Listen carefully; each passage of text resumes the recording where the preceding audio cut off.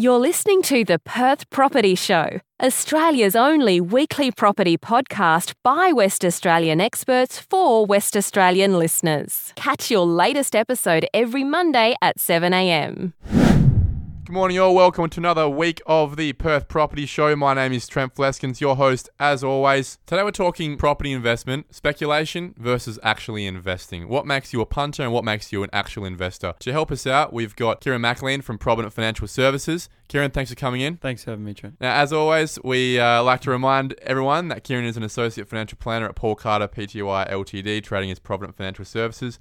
He's an authorised rep for AMP Financial Planning, and this information is obviously general advice only and isn't intended for anyone's personal situation, and everyone should keep that in mind. Let's talk about the difference there between speculating and investing. We all like to consider ourselves property investors or property experts. All of us can get on reworld.com or realestate.com and buy something, really. We've all got that possibility. We can all get a loan from the bank. But I think there's a big difference when you buy that property. Are you having a punt? Have you done enough research? Have you got enough of a plan? Or are you really investing? Is there a real goal around it? I think that you'll agree with me to answer that question straight up, and we'll go into some more detail.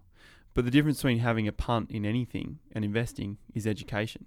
If you're a first homeowner and you're out there looking for a house by yourself, you're so green, you may not know nearly as much as the local real estate agent or professional in the area. House and land sales rep in Ellenbrook. Exactly. So I think that the difference between an investor and a speculator is education. The investor has a goal. Usually the investor is looking to build something over time. I would classify an investor as someone that is self-disciplined in terms of, they just have an objective of a time frame. They have an exit strategy. And an exit strategy too. And that strategy, it might be a 30-year exit strategy. It might be to pay off that loan over 30 years. But to understand, once we've done that, what's the outcome? Is the purchase price we're buying this for? Is the timing we're buying it in? Does that suit the outcome we're looking for to be able to get X amount of profit out of this investment? Because let's face it, whether you're going to live in it or you're going to rent it out, every purchase of property is an investment. And it's most likely the biggest investment you're ever going to make. Just a balance of understanding risk versus reward. If an alarm bell's going off and someone's come along and said,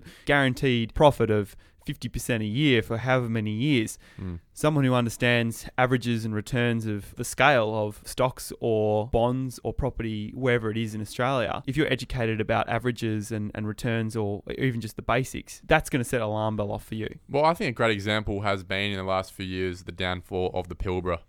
Especially real estate agents who would be selling these properties. And I think this is an amazing one. You always hear it on TV. Future performance does not reflect past data, know? And real estate agents be sitting there going, it's gone up 20% every year for the last 3 years. And therefore, it's a pretty safe bet. Yeah. Well, I bet those real estate agents were surprised in 2015 when things started falling away very quickly. There goes people's life savings based on an idea. And also diversification. I mean, any basic rule of investing is ensuring that you're diversified to mitigate the risk. I mean, there's always some risk in investing, but it's about aligning the investment within your risk tolerance and diversifying. I mean, when the boom was on and they were buying and leveraged up to their eyeballs in debt of properties scattered in the Pilbara at times when a lot of people made a lot of money, they got out. Yeah, even just to take a step back from situations like that and realize that when you're investing and putting all your eggs in one basket, whatever the asset class is, you've got to be prepared for the risk that is associated with that. At the end of the day, it's as simple as that. If I'm going to buy a property that has been growing so quickly with, let's face it, not many fundamentals behind why other than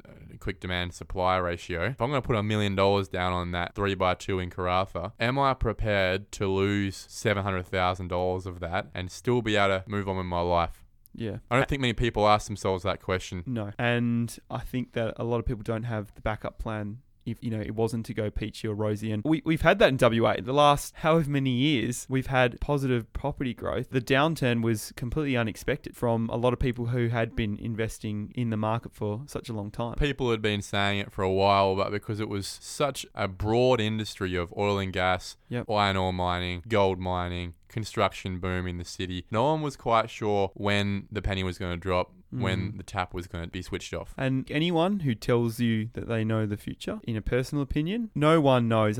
Otherwise, everyone would be very wealthy. I think at the end of the day, there is some speculation with everything. But if you're meeting someone who's guaranteeing something, you've also got to ask more questions there, because not everyone knows everything. And there are going to be some people who get it right, but there's going to be a lot more people that get it wrong as well. So let's talk about ways to push us away from being a speculator to as close as an investor who has done their numbers as possible. What are some alarm bells straight away on the speculation side, things you haven't done that we can tie up on the way to making that purchase, for example? I'm going to bring it back to education, is my opinion of the difference. So we're talking to a number of professionals in the industry, not just relying on the one real estate agent or the one mortgage broker or the one spruiker at the Tuesday night workshop coming over from the East Coast selling workshops and plans and whatnot.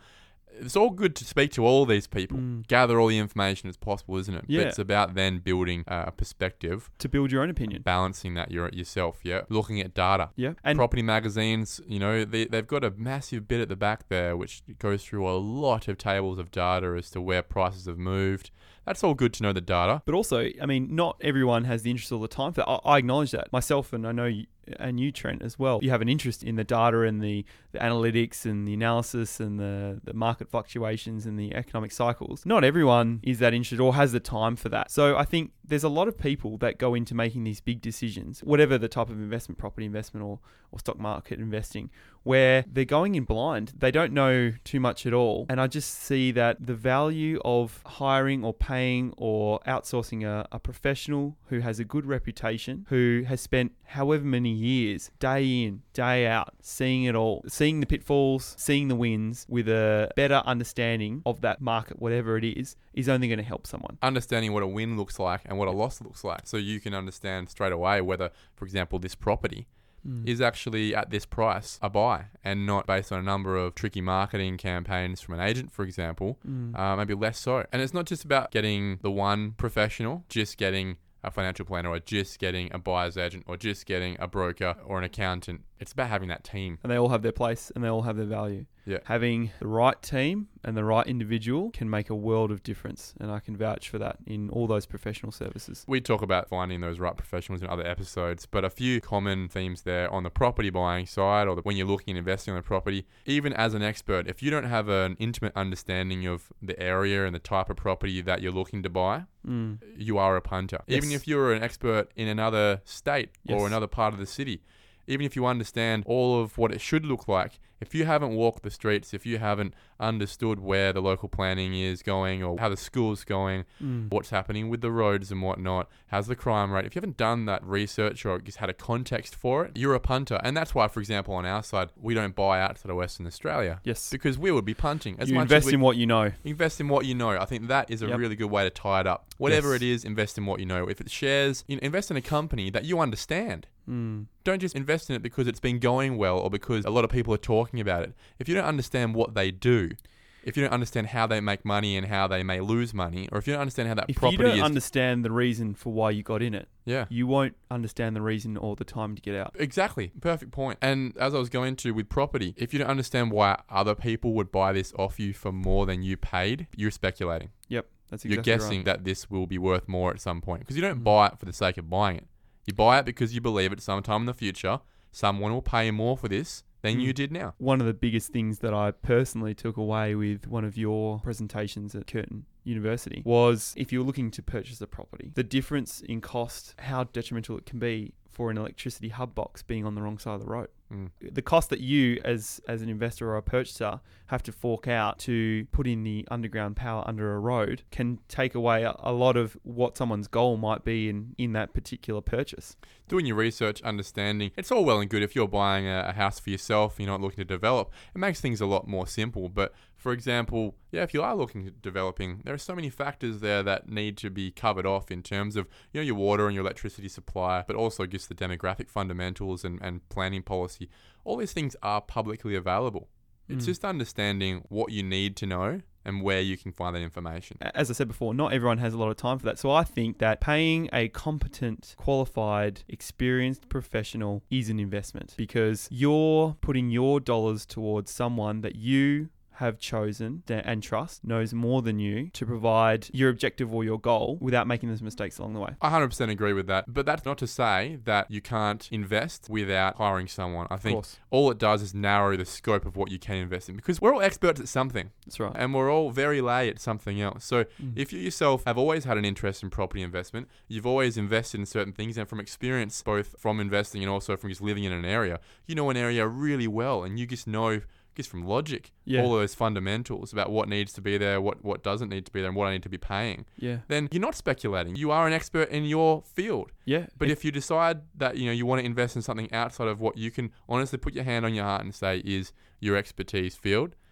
that's where the risks come in. Yeah. If you've lived in a neighbourhood for, a substantial amount of time, and you know the neighbours and you know the parks and you've walked the streets and you know the good areas and the bad areas and the dodgy house or the traffic conditions, the noise, you've got such an insight to that area. It is a scary thing if you're going to invest in an area that you've never experienced. Based on an idea. Of course, even people choosing first homes, it's a lot to take in from a first impression on a home open. You're spending 10, 15, 20 minutes in a home that could potentially be your biggest purchase in your entire life. You haven't lived there for a weekend. You haven't stayed there for a couple of months. In most cases, a lot of people rent in the areas that they purchase to live in themselves. But that's when it comes back to that speculation versus investing and that gamble. What you've looked at as a home open. Do you know all those demographic statistics? Do you know the crime rates? Do you know the local schools? Do you know all those factors that make a difference to the property price, not just now, but potential for the future? Kieran, thanks for coming in. Appreciate your time. As always, thanks, Trent. Okay, today's Suburb Spotlight segment, we're moving south the river again. We are talking Ardross, smaller suburb, but a lot going on. I'm excited about where this suburb's going because of the City of Melville's development policies. It's quite aggressive in my opinion. To help us out with that conversation, we've got, as always, the number one agent from Ardross, Paul Evensen of Realmark. Paul, cheers for coming in. Good morning, Trent. Great to see you again. Thank you for coming in, mate. I appreciate your time. We're going to dip right into this suburb. We had Paul Zambody in a couple of weeks ago from Booragoon, so we had some really good understanding of the Garden City side of things. But I want to know what makes Ardross different and stand out from a Booragoon or an Applecross or a Mount Pleasant. Why should someone move into there? Sure thing. So Ardross for a long time has been a little bit cheaper than Applecross and Mount Pleasant just because of its physical location. Just a little bit further away from the freeway. And the river. Yeah. More importantly, the river, yeah. So it's a really affordable suburb, as is Booragoon, to get into that great quality area, still close to the city, nice and close to the river, without paying a premium for an Applecross or a Mount Pleasant address. The culture, the property sizes, the property age, they all seem pretty similar in terms of vintage. They are. Applecross probably a little bit older.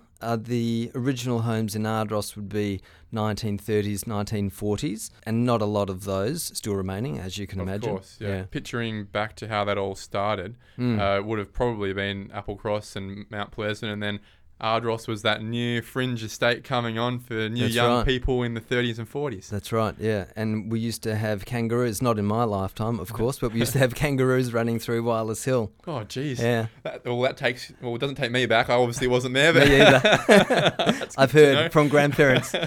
You wouldn't have any original owners still there, would you? I know a couple of people who've been there for like 55, 60 years, but they're well into their 90s by now. Just quickly, what's the most prevalent type of home? Is it just that new, maybe 70s or 80s or 90s home, or is it really even newer than that in the 2000s? It's probably a 1990s. Like if you had to pick one house in Ardross to be most representative of the area, you'd probably say a 1990s two-storey on about 450 to 500 square metres. Okay, so that's probably still got a couple of decades left before it's ready to be knocked and pushed over. True. With an even bigger house, I guess, in that area. It'll be even more expensive at some point. But who's buying those properties these days? And who's buying in? If you thought about your last 50 sales, what would be a representation of the people buying off of you? It would probably be couples with children, so people probably in their 30s to 40s. And the stats of Ardross show that about 48% of people who live in Ardross are in that bracket. So they're not first home buyers though, are they? They've probably worked their way up. Probably second or third home. We're also seeing A lot of parents helping, and probably other suburbs as well, where parents are living in Ardross at the moment, or Mount Pleasant or Applecross. The kids have been at home for a long time, gone through university, moved out, married, and starting to come back into the suburb, and parents are helping them out. Oh, wow. Yeah. Okay. We're going to talk about development, as always, a bit later. But would you say that there are more established homes in Ardross, or would you say there's probably more of everything else? I'd probably say there are more established homes. So it's definitely it's still more of a family suburb. With the local planning there has been a real push to increase the density. So the number of homes that are on those original blocks, like the quarter acres, are definitely slowing down or diminishing. Yeah, very much so. Okay. How cheap can it get? We'll start with our price points, part of the chat. What's the cheapest property I can buy in Ardross? So it would be a 1-by-1 apartment. So a lot of apartments coming up in Ardross in the last 3 to 4 years, and a lot of 1-bedroom and 2-bedroom apartments. So the cheapest would be just under $400,000.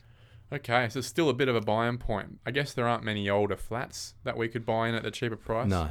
Just wasn't the zoning back in the day for it. Correct. Zero. Wow. Yeah, okay. Nothing at all. That's not a bad thing, though, because those flats need to go. If you think about some of those areas around town where we've got those 60s flats that would...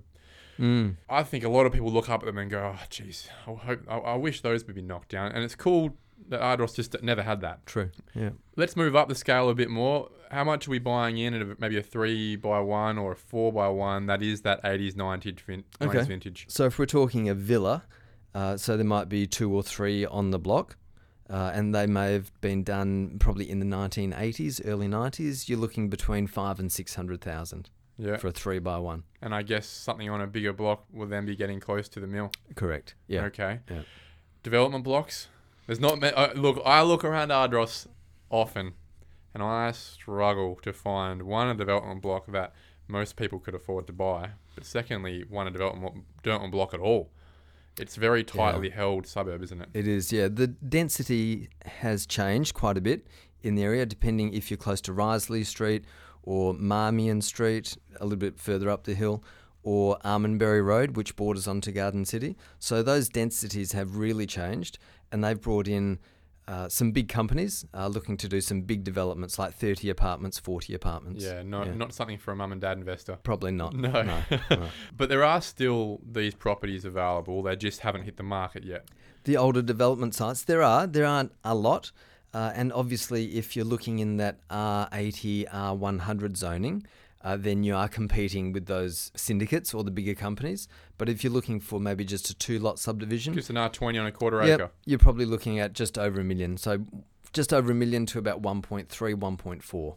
Most people, they're knocking the old house down and putting 2 side-by-side 10-metre wide 2-storey houses, aren't they? Correct, yeah. Depending on the zoning. Yeah. If you have the 20-metre frontage, yes, you can do that. Some parts of Ardross, the frontages are a little smaller, so 18s. A little narrow, so the 18.6, 18.7, in which case it's a front and rear. I think those, especially those side-by-sides, are a really nice option and they're fetching premium dollars. 500 square metres is not a small block. No. You're not wasting space on common property if you don't have to. Yeah. And a 10-metre frontage, that's what you're going to get out in the suburbs on a new estate anyway, except you're in Ardross. Yep. And you got a 2-storey house with a $600,000, $700,000 build on it. These are some nice houses. For sure, yeah. You're spot on about the frontages. So about 15 years ago, you probably remember 500 square metres would have been considered small, but not anymore. It's a really good sized block. Even in Ardross, we have cottage blocks that are about 200, 250 square metres. Where are they? Which streets? They're on streets like Wilcox Street or Tane Street. So they're the ones in that development zoning that ring around the... Kearns Crescent, the cafes, the restaurants. Exactly, they ring around the Risley Street, Canning Highway corner. That there. hub, correct. And that's where there's some really serious development zoning if you want to take it up. Yeah. Got a couple of developments that are currently going on there. Tane Street, that have already gone on around that Wilcox. Yes. Yeah. Are they selling well? They are, again, depending on the number of bedrooms. So we've had, in the last 5 years or so, we've had a lot of apartments go up that have primarily been offering like a 1 or 2 bedroom scenario. So developers have thought, okay, great, we've got a quarter acre. Let's cram as many of these apartments in as we can to maximise our dollar. And there's probably going to be a glut of those properties over the next, say, 5 years or so. With development rules changing recently, they're wanting to increase the size of the apartments. So a good size 2-bed, 2-bath, or a good size 3-bed, 2-bath, to give. And I think that's a really good idea, because that will target and aim to hit people who have been living in the suburb for a long time. Downsizers. Yep, downsizers, not looking for the retirement village angle, but wanting to stay local. They've been in the suburb for decades. They're well connected. They're hooked up, with friends and family in the area, and they don't want a 1-bedroom, 1-bath apartment. They want exactly something right. It's still about knowing spacious. the market. It's tough when you see these apartment building syndicates come in. They obviously do their numbers on maximising the yield of apartments. How many apartments can we fit on this block over 4 or 5 levels? What they fail to understand is that not every buyer, especially in a price point like that, is going to be someone who wants a 1x1 or a 2x1 or 2x2, essentially a younger person. They might move out a little bit further because they don't see the value at that price. Where you see people, in my opinion, looking for that smaller alternative option, it's the downsizers. It's the husband and wife who are 70 years old, who have just sold their $1.3 million quarter acre, and they're happy to move into a 3x2 for 800 and something grand, bank $500K for retirement, and stay in the same area with a brand new house, no maintenance. Exactly, yeah. They're sick of the big gardens and the lawns, sick of all of that. But they still want space for their grandkids. And they'll pay a premium for the finishes as well. Yeah. So the worst thing you could do is do like a cheap fit out inside. You spend some money, great quality appliances, nice bench tops, some really good quality timber flooring. There's a really strong demand for that. What I'm actually seeing right now, and something that we're currently looking at in that Ardross, Mount Pleasant area, we're not even going to apartments. I believe as well there's going to be a glut of apartments. We're looking at townhouses. I think those 3x2 townhouses with a balcony, as long as you've got that accessibility for the older downsizer as well, that is that middle ground where people still feel like they have their own home. It's a bit funky as well. They're not living on top of people, but the price point is that still bit affordable. below $1 million, so that they can have something left over. Sure, yeah. And they're not part of a massive group of like 30 or 40, so they're not paying the high strata levies. They're in that small community of 4 or 5 townhouses, and we're getting some really, really good response from and demand from people with some townhouses I'm selling right now, which are 3x2 plus a powder room. And these ones offer really good sized bedrooms. So a lot of the times with townhouses, you'd have a good sized master bedroom, but bedrooms 2 and 3 would be really pokey, right? But now the smart developers are building or creating bigger bedrooms. So for the teenagers or the young adults who are still staying at home, they can set a laptop up in their bedroom. They can stay at home a lot longer. Obviously a lot more expensive now, living costs for younger people to get out. So that if they can still stay at home for another 3 or 4 years, save up a bit more, and then make the leap out. Where do you think Ardross is going in the next 20 years? What do you think Ardross looks like in 20 years from now? 20 years, well, that's a very long-term question. I think we'll see a lot more development. Over time, Canning Bridge will be redone, as it needs to be redone now, but there'll be probably light rail between Fremantle to Canning Bridge, and maybe even light rail. I'd love to see this going up Risley Street, up to Garden City, because Garden City is doubling in size. It's a hub. Yep, it is going to be a hub. There are going to be apartments there. So if you've travelled to Sydney or Melbourne, you'd see some of those hubs being created now, and I think Perth will follow. Garden City is really one of the best shopping destinations in WA. It's a beautiful shopping centre. And it's about to be upgraded. It is, yeah. It's going to double in size, yeah. I think you're right. I think what we're going to see is that nod to the heritage of Ardross. You're still going to have, and they've done that, they've protected those bigger blocks, at least the R20 level. But what I think they've done very intelligently and very strategically is have specific zoning where extremely high density is permitted, so that what you don't have is just a slightly more dense version of the whole suburb coming through. You're allowing to keep the culture and the identity, but also where it strategically makes sense for the train station the light rail that may come in, or the shopping centre, providing that walk score for the people who want to live around that hub. Sure, yeah. And we still have a high percentage of people, so about half the people who live in Ardross have children. So the local schools, Applecross High School, in Ardross, not Applecross, and Ardross Primary School. Both awesome schools, have really good reputations. So that's a big draw card for people coming into the suburb. And not all of those people obviously will want to live in a townhouse or an apartment. They'll still want to have some space. Exactly right. Paul, every week we ask our number one agent the same question. It's a very simple question, but it has many ramifications in terms of the answer you give us after that. What's the median house price in Ardross? If you had that in your pocket, what would you buy? So the median house price is $900,000 in Ardross. So with the price increase of land over the last 10 years, that obviously limits you to a certain extent on what you can buy, especially in terms of a development. So I'd probably be buying as big a block as I could in Ardross, like a 728. There are still quite a few 728 square metres. I'd be looking at the surrounding streets to see what development has happened over the last 5 years. How close am I to the main arterial roads of streets like Risley Street and Kamura Road, which even if my density isn't at a number that I could develop today, maybe in the next round, in 4 or 5 years' time, it could be reviewed and my density could be increased. So a future development opportunity would be your choice. Yeah, that's right. Smart. I think those 728s, they obviously, it always happens like that. The quarter acre goes first, and then it's the 1/6 of an acre that goes next. That makes a lot of sense, and it provides someone the ability to get in, live a normal family life at what is, in my understanding, probably less than most people would expect as a median house price for Ardross. Yeah, so it's still relatively affordable. Yeah. Paul Evensen, cheers for coming in. Appreciate your time. Great to see you again. Thanks, Trent. And we'll have you in for an update when we got some more news on Ardross and the Garden City precinct. Look forward to it. Cheers. Thank you for listening to another episode of the Perth Property Show. If you've only just joined the conversation, you can catch up by heading over to our website, perthpropertyshow.com.au, subscribing to the podcast, or joining our Facebook page. Don't forget to tune in next Monday at 7 a.m. for more expert insights, local analysis, and suburb spotlights. Happy hunting!